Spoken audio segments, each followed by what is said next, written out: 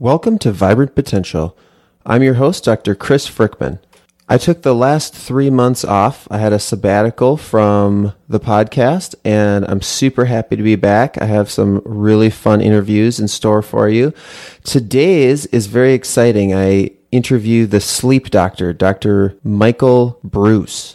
And you can check out his stuff at thepowerofwhen.com. You can check out the show notes for today's show at drchrisfrickman.com/thepowerofwhen. If you've listened to a lot of my shows, or if you know me well, then you know that one of the things that I'm always trying to hone in on is better sleep. I do a lot of things really well, and like everyone else, I don't do everything perfectly. And sleep is one of the things that I've struggled with over my life, trying to get it just right.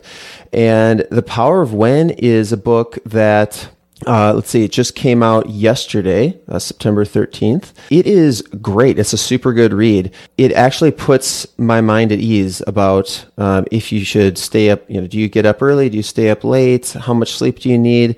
Dr. Breus is, he's a PhD. And he is board certified in a sleep specialty.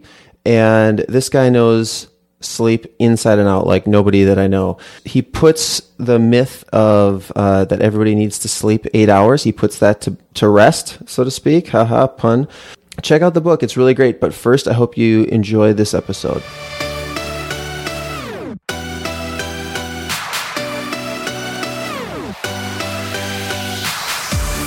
Welcome to Vibrant Potential. We provide you with everything you need to know to overcome stress, fatigue, and chronic health challenges, as well as optimizing your performance in fitness, relationship, and business. We use integrative health solutions and functional medicine strategies, including brain-based approaches, inspired fitness tips, emotional intelligence coaching, and spiritual growth techniques, so you can live the life you want, connect deeply with others, and fulfill your vibrant potential. Your host is functional medicine expert, genetic biohacker, and triathlon coach, Dr. Chris Frickman.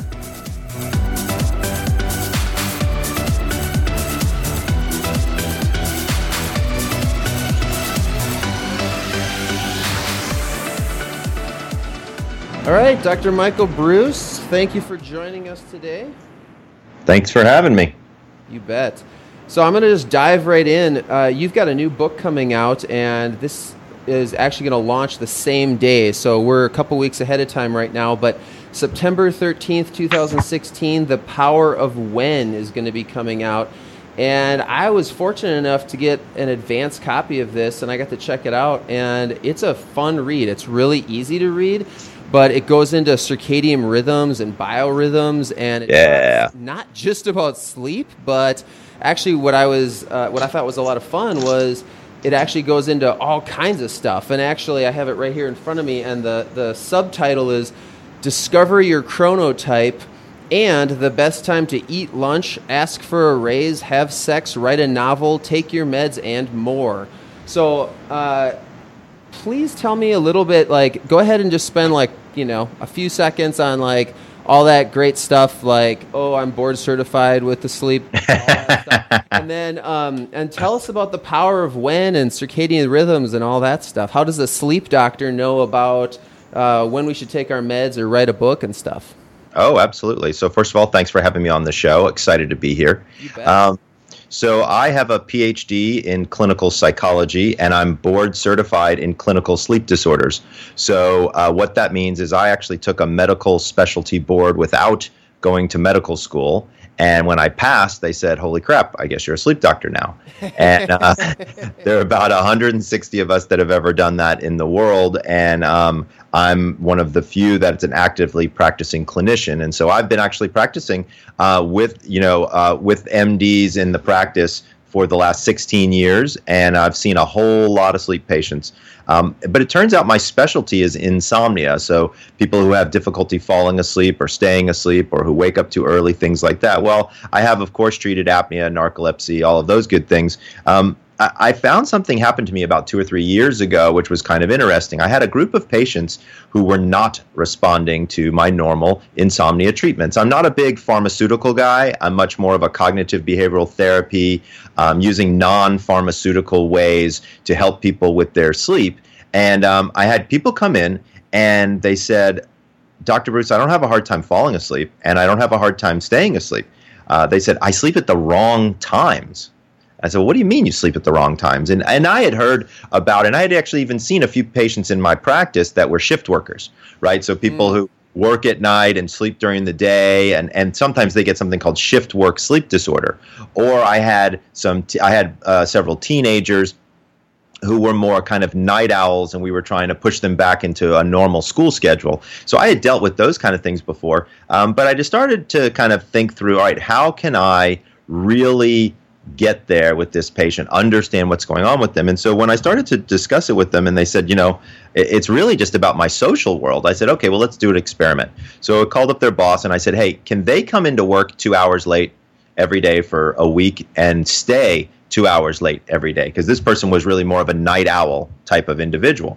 And the boss was like, yeah, let's give it a shot. So we did. And what we discovered was that not only was she more productive, was she more alert at meetings, not falling asleep and things like that, but her family actually reported that she was in a better mood, that she was easier to get along with, all these different things. And I said, okay, so this is probably happening to a lot of people out there, because, I have a fairly small practice. I see, 8-10 patients a day type of thing. So there's only so many people that are going to actually come walking through my door. I wonder if this is something that a lot of people suffer from. So I decided to go into the medical literature. I found over 350 studies looking at morningness versus eveningness, right? So early bird versus night owl type of things. And this is what is called a chronotype. So the word chronotype might not be something that's a very popular word, but everybody knows what an early bird is or a night owl is, right? These are people who like to get up early and go to bed early, or like to stay up late and get up late. And so I started to look through the literature, and what I actually discovered is there's not just 2 different chronotypes. There's actually 3 or 4, depending upon how you slice and dice it. And what I discovered is there's early people, there's middle people, there's late people, and then there's people who do have kind of a crazy insomnia-esque schedule, where they're high and low and things like that, in terms of when do they go to sleep, when do they wake up, their schedule's just all over the place. And so I said, all right, let's see if there might be a way that I could actually identify or assess these 4 different types. So I created a quiz, and if people out there want to check it out, it's at thepowerofwhenquiz.com. And you can take the quiz for free, and you can learn what your chronotype is. Now, what I discovered also I shouldn't say I discovered it. I should say that I renamed it, because I'm not a bird. I'm a mammal, and I wanted to relate to mammals. And so I chose mammals from the animal kingdom that actually had all of these sleep patterns. And so I chose lions as early birds, because we know that lions wake at dawn. They have their first kill then. That's usually when they do all of their kind of business of the tribe, and then they kind of settle down and chill out towards the later part of the afternoon. If you're in between, you're a bear. And bears historically have been animals that kind of rise with the sun, sleep with the setting sun, kind of affable, kind of graze all day kind of creatures. Wolves are my night owls. Wolves are much more nocturnal in nature. They are hunting at night, doing things at night. And then I use dolphins to describe my not so great sleepers. Most people don't know, but dolphins sleep unihemispherically. Yeah, I read that, and I thought that was an interesting one. Yeah, that's kind of bizarre, right? So half their brain is asleep while the other half is awake looking for predators. And so I felt like these animals actually represented what I learned about the personalities of the chronotypes as well. Most of the time when you look up morningness and eveningness in terms of assessment tools, it's really just about your schedule. It's not a lot about your personality, and it's not a lot about your sleep drive. About 6 or 7 years ago, there was a discovery, not made by me, but by a different group, that there's a gene called the PER3 gene. And this gene, actually, the length of the gene determines basically your sleep schedule. Your chronotype, if you will. And it's actually something that you could identify through genomic testing. And so I said, wow, there's science here. There's, all these different things. So will the PER3 gene, will that tell you more of the how early versus how late Yeah, thing? exactly. Or does it tell you how much sleep you need? Because I know one of the big things that you that you talk about is that it's actually a myth that people need 8 hours of sleep. That's correct. So actually, I'll tell you both, which is kind of interesting. We've discovered there's a PER2 gene, which is right next to the PER3 gene, that actually gives us a lot. There was a 1 and a 2. If there, yeah, there had to be, right? Exactly. If there's going to be a 3, there's got to be a 1 and a 2.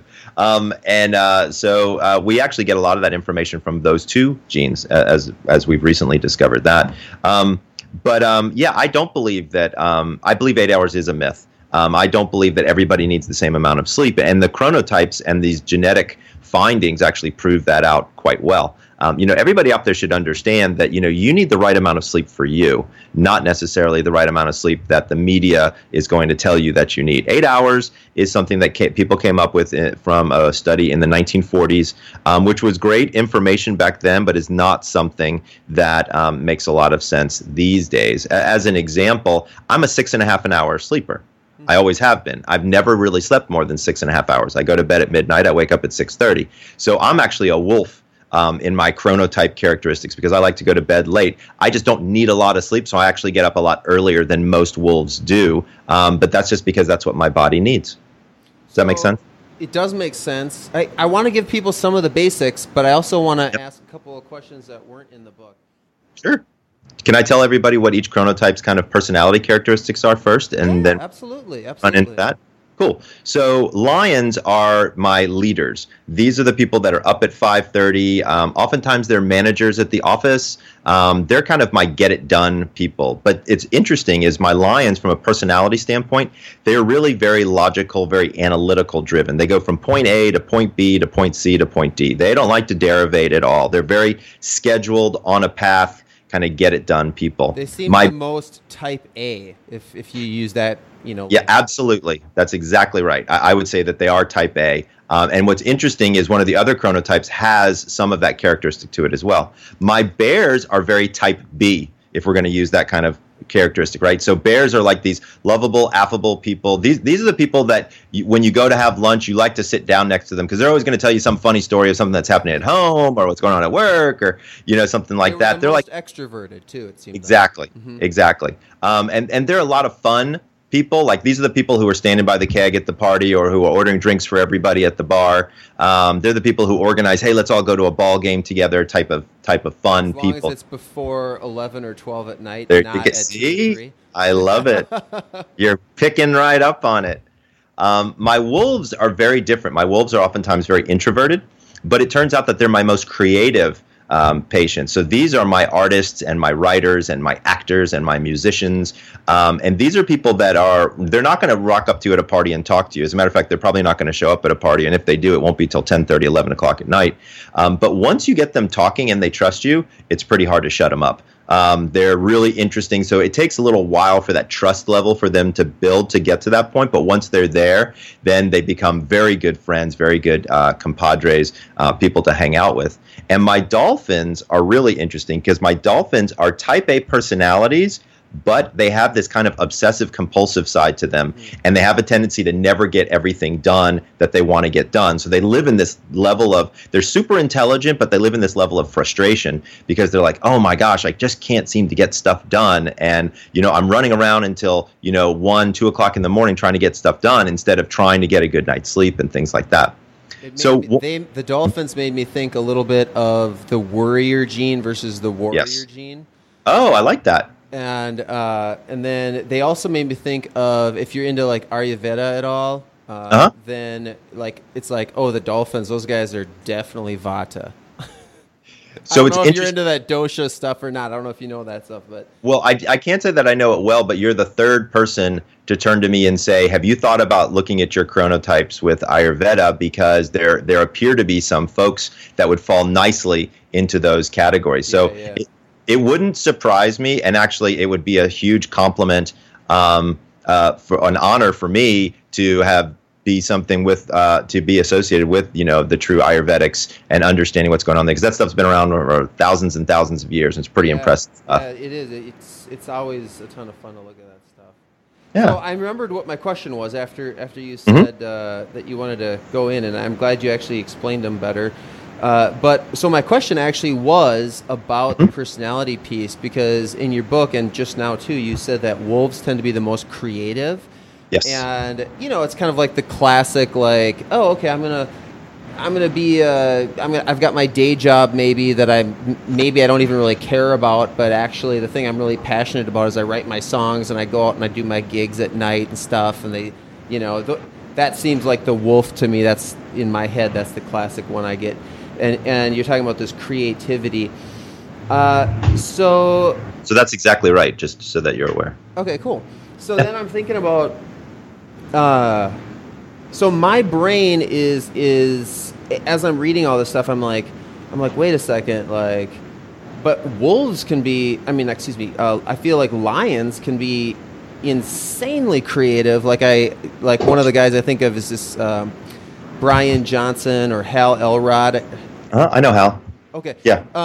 These guys they espouse getting up at like, before the crack of dawn. I mean, I'm like, these guys must be lions, like Right. So get up and like get all this. They're almost done with work by the time their kid and their wife is getting up or something, like. Right. Well, it's kind of funny with Hal. So Hal actually interviewed me for his Miracle Morning documentary. Okay. And used me kind of as a juxtaposition, because my argument is that everybody can be have a miracle morning. You just don't have to all have it at 5:30. Yeah. Okay. You know what I mean? Like it's kind of hard to go against Mother Nature. So a wolf, it can actually have a miracle morning. It just might not be until 8:30 as opposed to 5:30, depending upon their chronotype. It's just hard to go against your genetics and retrain yourself. My theory has always been kind of go with the flow, kind of like a Tai Chi attitude, which is, whichever way your energy is flowing, and your genetics is one of the core base ways that your energy flows, is you should kind of follow that and kind of work your way through that. And so the way I got from sleep schedules and what time do you wake up and go to sleep and chronotypes to all the different cool things that I can teach people what time to do them is, once I know what time you wake up and go to sleep, I know what your hormone distribution is for the day. Right. And so I know when your cortisol is high, when your epinephrine is low, when your adrenaline is high. And so what I did was I matched those substances, those hormones and neurotransmitters, to different things that people do during the day. And I was able to discover that they're literally perfect times of day to do certain things. Sure. That makes a lot of sense. So that's where you get into the when to write your book, when to have sex, and all those other things. Yeah.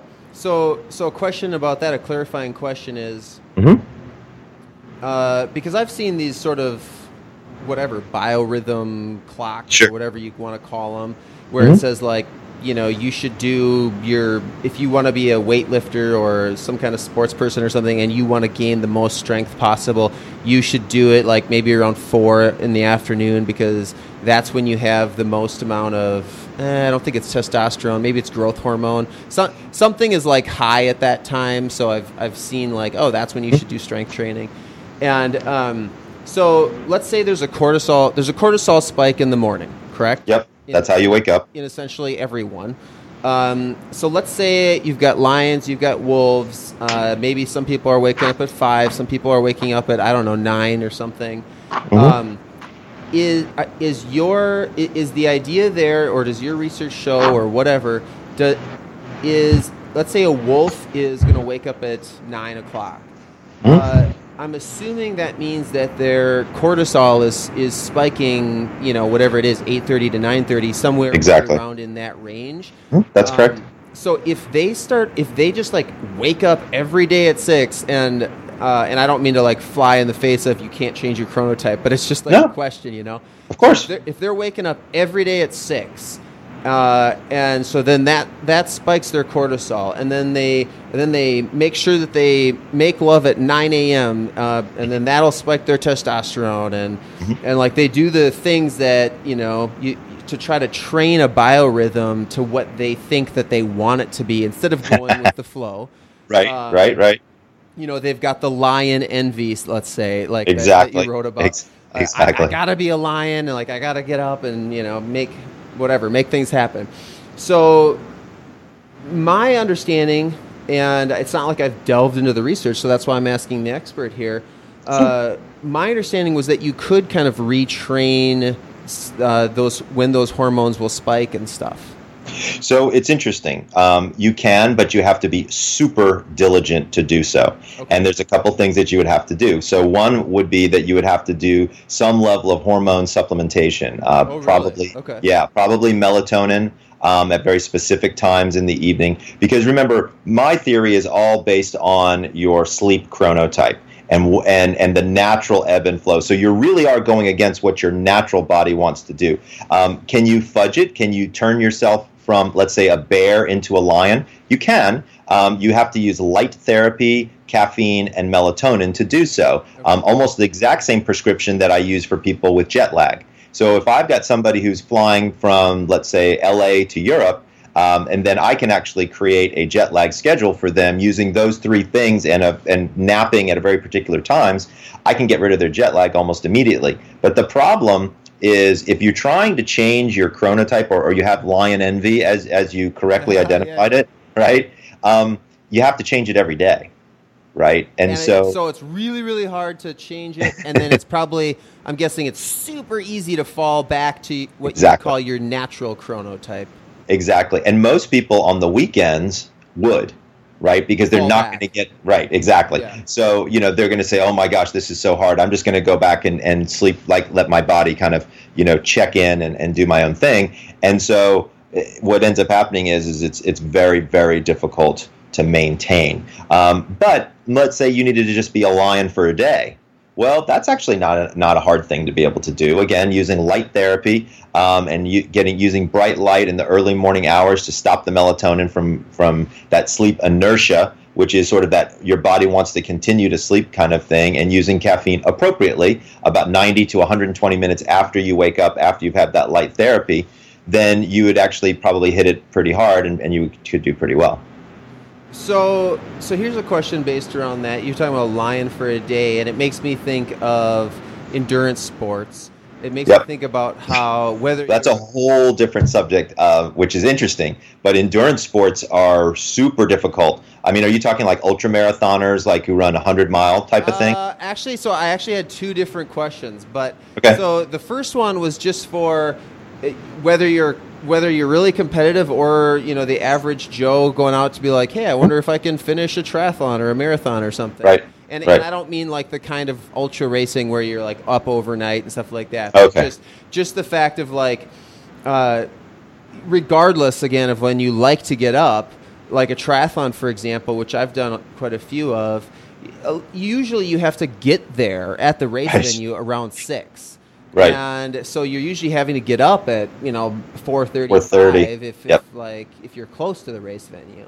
And so for a wolf that might feel like, oh my God, are you kidding me? So, it would be tough. Yeah. So and it always feels early to me, although it's sort of like I'm amped up enough that it seems to work or something. But so curious, like, do you ever recommend? I don't know if if your patient base has included those types of people. If you have any recommendations for people to kind of like, do you prep for the whole week to kind of get ready for it, or do you just like sleep as good as you can, and then if you only get 4 hours the night before, who cares? Or what's your approach?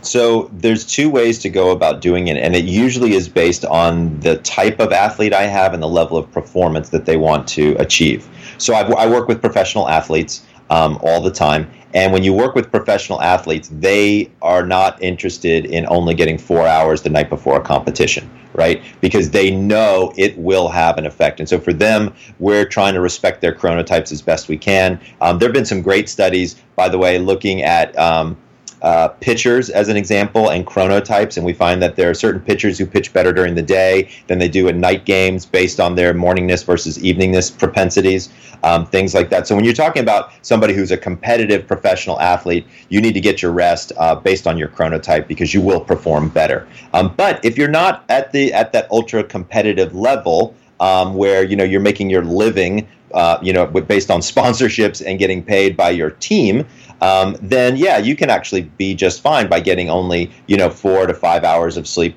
the night before, because your adrenaline is going to carry you. You're probably going to be taking supplements during the race, whatever the goo is or the different things. So it's, there's lots of different ways to kind of supplement that energy level, because that's really what they're looking for, is sort of an energy source.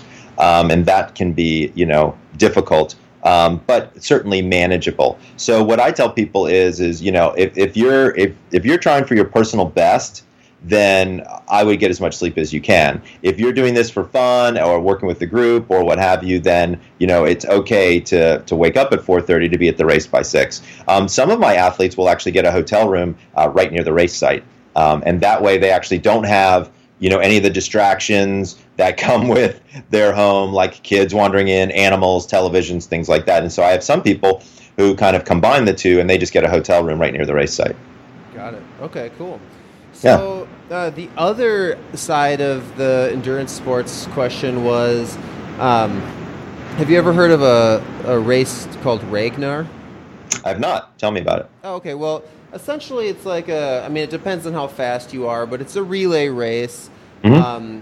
And I just did one. I was invited to do it, and I actually said no for like at least 4 years or something like that, because I said, wow, it sounds horrible. 200 miles, 20 oh my God, people, and so we ended up, you all run about 20 miles, something like that, and you do it over three different legs, and so you're sort of up all night. I mean, you can try to catch a couple hours, but you're up like the whole time, sort of. And so the interesting thing, I can't decide yet if I would recommend it for people or if I'm going to do it again. It was a very interesting experience. Now I have never been in the armed forces or anything, but the question that I wanted to ask you was, how much do you feel like one night of sleep deprivation is, like, how detrimental is that to someone who's otherwise sleeping pretty well? And what kinds of effects it's going to have? Because it was actually like intensely bonding, if that makes sense. Like sure. It was like, holy crow, for 30 hours, like I came together, and I knew a few of the people, but it was a team of 12, and I think 9 of them or 8 of them I didn't know beforehand. And, oh, wow. And so I didn't know them. I was invited by like the sort of the instigator, and like she knew all of them, but we didn't all know each other, if that made sense. So sure. And by the end of it, it's like all these people are like your best friend, and right. Will you give me away at my wedding? And it's like you're just so intensely bonded to these people in one 24-hour period, and it's just I wonder how much of that is, any of it be like hormonally based, or something about. Is it just because we're all reaching for this like common goal, or does any of it have to do with the sleep deprivation? Or I would argue that yes, it does have something to do with the sleep deprivation. We know that people get over emotional the more sleep deprived they are, both on a positive and a negative side. So when something doesn't go well and you're sleep deprived, you get more pissed off. But when something does go well, you get even happier. Yeah. And so depending upon how people were doing in the race, like if they were keeping the right pace and everybody's cheering them on, and you first of all, you get kind of a team mentality, which is cool because you weren't a team before you guys walked in the door. So all of a sudden you've got this instant thing. Also, we know that dopamine levels rise when you meet new people and you have new experiences. So everybody there was meeting somebody new and was having this particular race experience for the first time. They may have done other Ragnars is what they're called. Yeah. They may have done other ones, but maybe not at this location. And so all of that new experience and new interaction causes a higher level of dopamine. And dopamine is the pleasure center. I mean, dopamine is the reason why people who take heroin continue to take heroin, is because dopamine is what's actually released based on the opioid complexes that you're putting in your body. So it would make intuitive sense to me that between the new experiences and the potential for over-emotionality from sleep deprivation, that would cause a level of bonding that would be really good. Also, clearly you have to have people there who are, nice people and in a good mood. You know what I mean? Like, you can't have somebody there who's kind of like a sourpuss who's like, this sucks, nobody's running as fast as me, or I'm running too slow, or whatever, to get that vibe going. Yeah, that wouldn't be as much fun. You're right. Okay, cool. So, but I kind of made that question so long that I'm going to re-ask the first part of it. Sure. What about just like one night of sleep deprivation? Is it sort of like, no big deal? Or is it so it like depends quite on what a you're big deal? Well, it depends on what you're trying to accomplish. So there's data to show that one night of sleep deprivation from a cognitive standpoint can actually be pretty significant. I tell my students all the time, do not pull an all-nighter. Number one, you're not going to get information into your memory the way you think you will. Mm-hmm. And number two, your performance is going to be off. You're not going to notice details of a question. You may miss, a double negative, which turns the answer into a positive, things like that. You're just not going to be alert and quick from Clearly, a mental. if you want to be at your best on a Saturday, you don't pull an all-nighter on a Friday. But Right. I mean more like long-term, like, if it's like, okay, whatever, we did this on Friday nights, we know we're going to be tired for the weekend, but whatever. But more like, is there any risk of whatever, developing pathology or like anything like that? Or can you kind of like catch up? It's like one night's not going to kill you, kind of. One night's not going to kill you, but there's a caveat. There have been at least 10 different studies to show that one full night of sleep deprivation with driving a vehicle will put you at a stage where you are almost legally drunk in terms of reaction time, right? And so while it might not kill you, I would suggest you don't drive because that might kill you, or you might kill somebody else. Ouch. Yeah, okay. Yeah, Right. Interesting point about that one. Well, hey, let's take a step back if it's okay. And can you talk about sleep debt and if you is that a good, accurate term or? Well, it's interesting. Historically, we've always talked about the idea of sleep debt. So it's like a checking account, and you take out 8 hours every night, and then you're supposed to put them back. And when you don't, you have this buildup of debt, and then you try to catch up on the weekends. So, remember our conversation in the beginning of the podcast, which was not everybody needs 8 hours of sleep. Mm-hmm. So understanding exactly how much sleep you need and then being able to get that sleep consistently. And remember, we're not just talking about quantity of sleep. We're also talking about quality of sleep, right? And so the way you improve the quality of your sleep historically has been to actually have it consistent.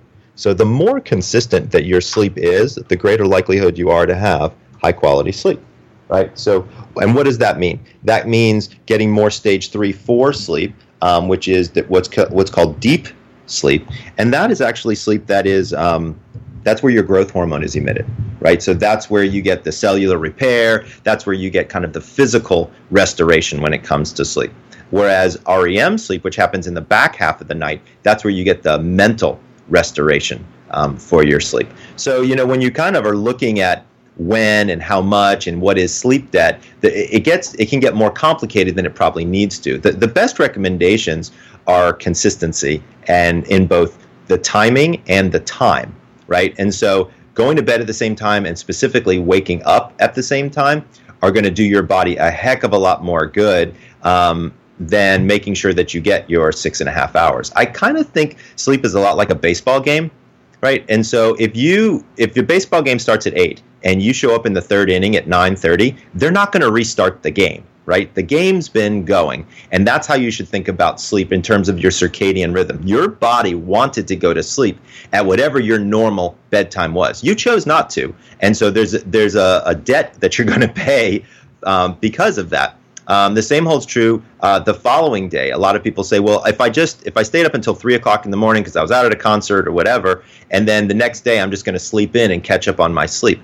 It doesn't work that way. When the third out in the 9th inning hits, if the score's not tied, the game's over. Same holds true with sleep, is your body wants to wake up at a very particular time, which you have said and which is really set by your chronotype primarily. You staying later doesn't mean that anybody's going to play in extra innings, right? Also, the type of sleep that you get by sleeping in isn't the same type of sleep that you missed. So in the beginning of the night, you get stage 3-4 sleep. In the end of the night, you get REM sleep. If you miss your stage 3-4, it doesn't show back up in the back end of the night. That's just not how sleep works. Sleep is actually much more of a particular finite process. And again, consistency is always going to be the key. So can you acquire a sleep debt? You can. Can you catch up on it? It's pretty hard to do. So the recommendation of actually going to bed at the same time and waking up at the same time, no matter what, is going to be really good. So getting back to our concert example, if you get home at 3 a.m. and normally you wake up around 6:37, wake up at 6:30 or 7. I know that's going to suck, but at the end of the day, go to bed at as close to your normal bedtime as you can, and you'll fall into that sleep, and you might get more deep sleep that night because you're actually in the zone for deep sleep. All right, what about napping? I'm a big fan of napping, except for dolphins. My patients who are dolphins should never nap because they already have sleep problems and it can lead to more sleep problems. But let's use our concert example again. If you're up till 3 and I want you to get up at 6:30, 7 o'clock, and you've only gotten 3.5, 4 hours of sleep, then a nap during the day is actually a great idea. There's really two types of naps. There's more of a power nap, which is about 25 minutes or less. Or there's a full sleep cycle nap, which is about 90 minutes. So if you can do a 90-minute nap, the best time to do that, depending on chronotype, is somewhere between 1 and 3 in the afternoon. The reason for that is that there's a slight core body temperature drop at that period of time, and that's a signal to your brain to release melatonin. We've actually seen this historically with things like siestas. Right. And so when you look in Latin American countries, they're taking a nap at a very biological time, which is during this core body temperature drop. But if you can't take 90 minutes, 25 is going to be good because at 25 minutes, you don't get into deep sleep. And so it's not hard to wake up. I've taken naps before where I feel like crap when I wake up from them. And it's all because I've napped for too long. Everyone's done that. So when you say too long, it's like the interim. It's like you're like 45 to 60 minutes, but you haven't made it to 90. So what I would say is anything over 25 and below 90 would be too long. Right. Okay. So is the power nap, is that less important on timing if you're going to do the power nap? Yep, less important. It's just easy to do around between 1 and 3 because of that core body temperature drop. But if you only got 4 hours of sleep, a power nap at 11 and then another power nap at 2 would probably do you some good. Okay, cool. Yeah. So, and you said between 1 and 3, and depending on chronotype, is it sort of like, is there another way to look at it, like about 6 hours post-waking or something like that? Or it's roughly 7.5 hours-ish post, right? And so, like, if you're looking at your average bear who's waking up at 7, right, and then you're hitting about the 2 o'clock, that's a roughly 7.5-ish hours, depending upon what you're looking at. So if you're a lion and you're up at 5:30, go 7.5 hours. That would probably be a good nap time for you. If you're a wolf and you're getting up at 9, then go 7.5 hours for you. Okay, really cool. Around. Yeah, it's interesting. What do you know what intermittent fasting is? Because I know you wrote a book about weight loss through sleep techniques and stuff like that. Mm-hmm. And I'm curious, there's so many people that would, love to be able to take off a couple of pounds. Yeah. Intermittent fasting is interesting to me, and I'm wondering about, first of all, if you think it's okay, and if you do you think it's actually good? And if you do, then is it best to do it early or late, or doesn't matter? Okay. So I know about it, but I can't say that I've studied it with any real depth. So okay. I'm certainly not an expert in this area. What I can tell you is it's very difficult to fall asleep when you're hungry. Okay. And so a lot of people, especially when they're first starting out doing intermittent fasting, that hunger hits them really hard. And so it makes it very difficult for them to fall asleep. My biggest concern about intermittent fasting is dehydration. Because we know that, plenty of people can go for extended periods of time without food. I mean, intermittent fasting is usually, right, it's usually like a 24-hour or a 36-hour deal, right? Yeah, or even 16. So, right. And some people will do it, sometimes it's once a week. That's usually, if I do sometimes recommend it for my patients, actually. If I do, it's usually once a week for 16 hours, which just means instead of... so it's not even like not eating for that whole day. It's like just eating from, say, only eat from 12 to 8 or 2 to 10 or something like that? So there's actually, in my book, there's actually a really interesting study where they looked at mice, and what they did was they fed them the same amount of food, same type of food, same amount. But one group could only eat for an 8-hour block, and the other group could eat throughout the 24-hour cycle. And they found that the mice that could only eat during that 8-hour period of time lost weight.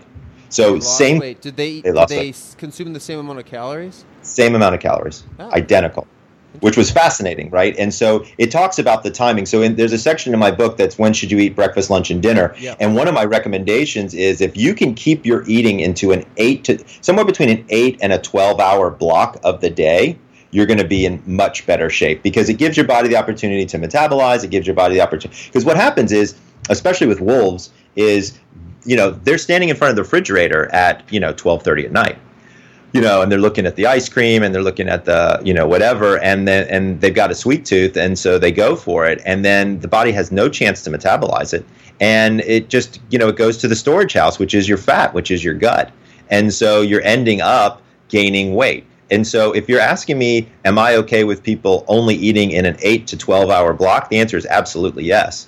I would. You just didn't call it intermittent fasting, but you actually you already espoused that. Okay. Yeah. All right, that makes sense. And yeah, it sounds like you're more in favor of eating more towards the latter end. I actually like people eating more towards the beginning of the day. Oh, okay. So you find that people don't get too hungry that way. Like if you would be done at 6 p.m., you could go until midnight and then go to sleep without being too hungry. Right, exactly. I mean, what it depends on what you're trying to accomplish. And so generally speaking, I kind of go by the old rule of, you should eat like a king. You should, have lunch like a prince, and you should have dinner like a pauper, right, in terms of the size of the meals. I'm a big protein and fat person in the morning, and then I move towards more like protein, fat, and carbs for lunch, and then I'm looking at more smaller amount of carbs and protein for dinner, try to stay away from the fats at dinner. And that seems to actually work out quite well. It just depends on what you're trying to accomplish. If you're trying to lose weight, that might not be the best, theory for you. If you're just trying to maintain and keep a healthy lifestyle, that could work quite well. Okay, gotcha. Yeah, I don't know. Maybe it's just something, one of my own little idiosyncrasies. But I feel like whenever I start eating, then I have to eat the rest of the day. So if I want to eat for a small chunk, I have to wait until what might traditionally be lunchtime, and then I can eat. And so I can essentially skip breakfast, which is like the, as I was growing up, the the most important meal was so bad, but I don't know. It seems to work okay for me, but if I start eating right away, I do fine too. But I'll definitely consume more calories because I'm not going to stop eating at 6. Right. I'm a big protein shake in the morning. First thing, I drink 12 ounces of water, and then I do a plant-based protein shake in the mornings, and that works out super well for me. But then by 10:30, I'm having like some sort of a small snack like nuts or avocado or something along those lines. And then for lunch, I'm getting more into the greens, and so I'm trying to do salads with avocado and chicken or salmon or something like that. And then for dinner, I'm kind of trying to scale it back and do something a little bit, not as heavy. Because I'm 48, so my metabolism is starting to slow down a little bit. So I want to be real cognizant of that. Okay. What about dreaming? So we know that people have the greatest propensity to dream during stage REM sleep, which is the rapid eye movement sleep. We also know that during this period of time, this is when you move information from your short-term memory to your long-term memory.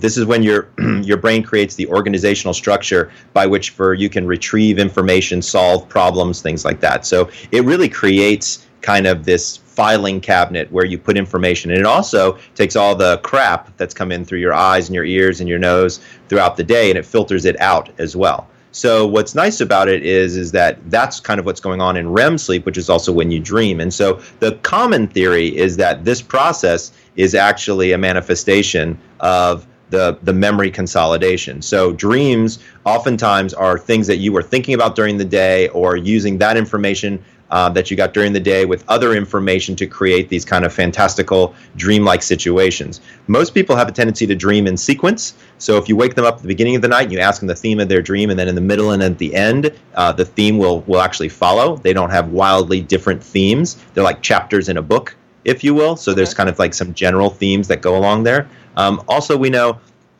and nightmares, by the way, are very different than dreams. Those are two very different kind of phenomenon. We know that nightmare are usually trauma-based, and there's usually either an anniversary of a trauma or a recent trauma or something to trigger a memory of a trauma that's causing some of those. And there are actually now treatment protocols specifically for people with nightmares.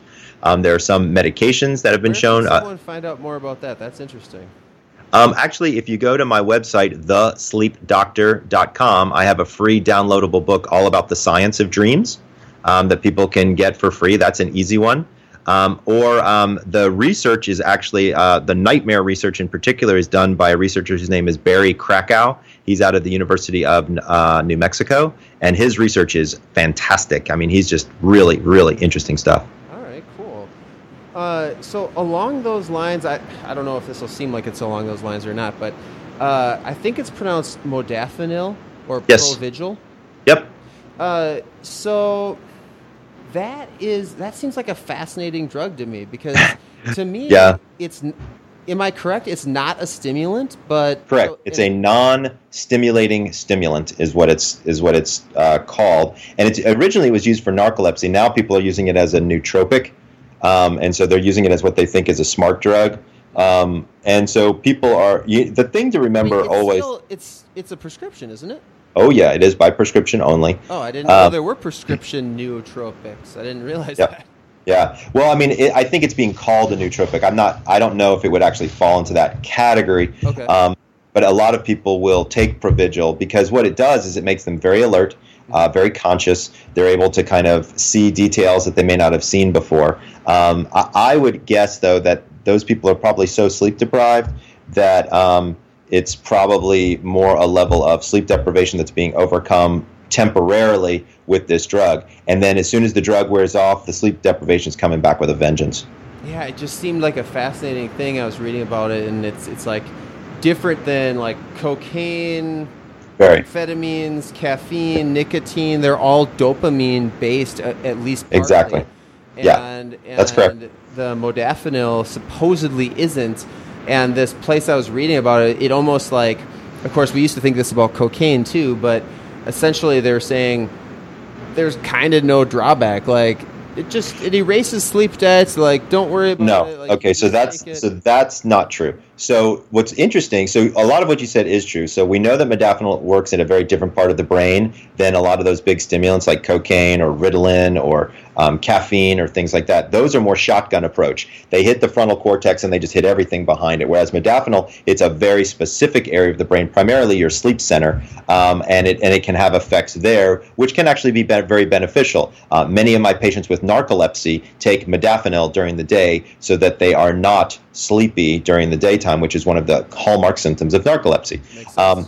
But it does not replace sleep. It does not erase sleep debt. You're still going to have sleep debt, and you're still going to need the same amount of sleep. It just makes you feel less sleepy during the daytime. Again, because it's kind of hitting in those specific centers. And we actually recently learned there's a new drug on the market that we recently learned that there actually is a wake center and a sleep center. And this new drug, it's called Belsomra.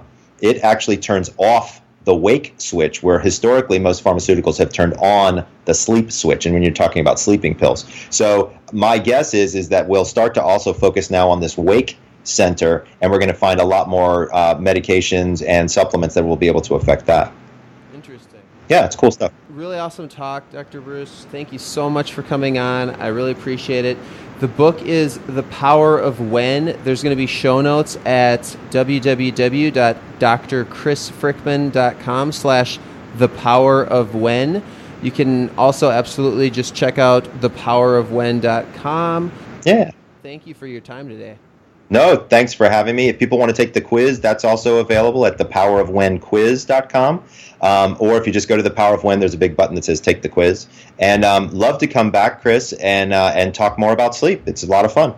Oh, and if you want to hear what my sleep type is, I'm going to let you go to the show notes, drchrisfrickman.com/thepowerofwhen, if you want to hear what my sleep type is.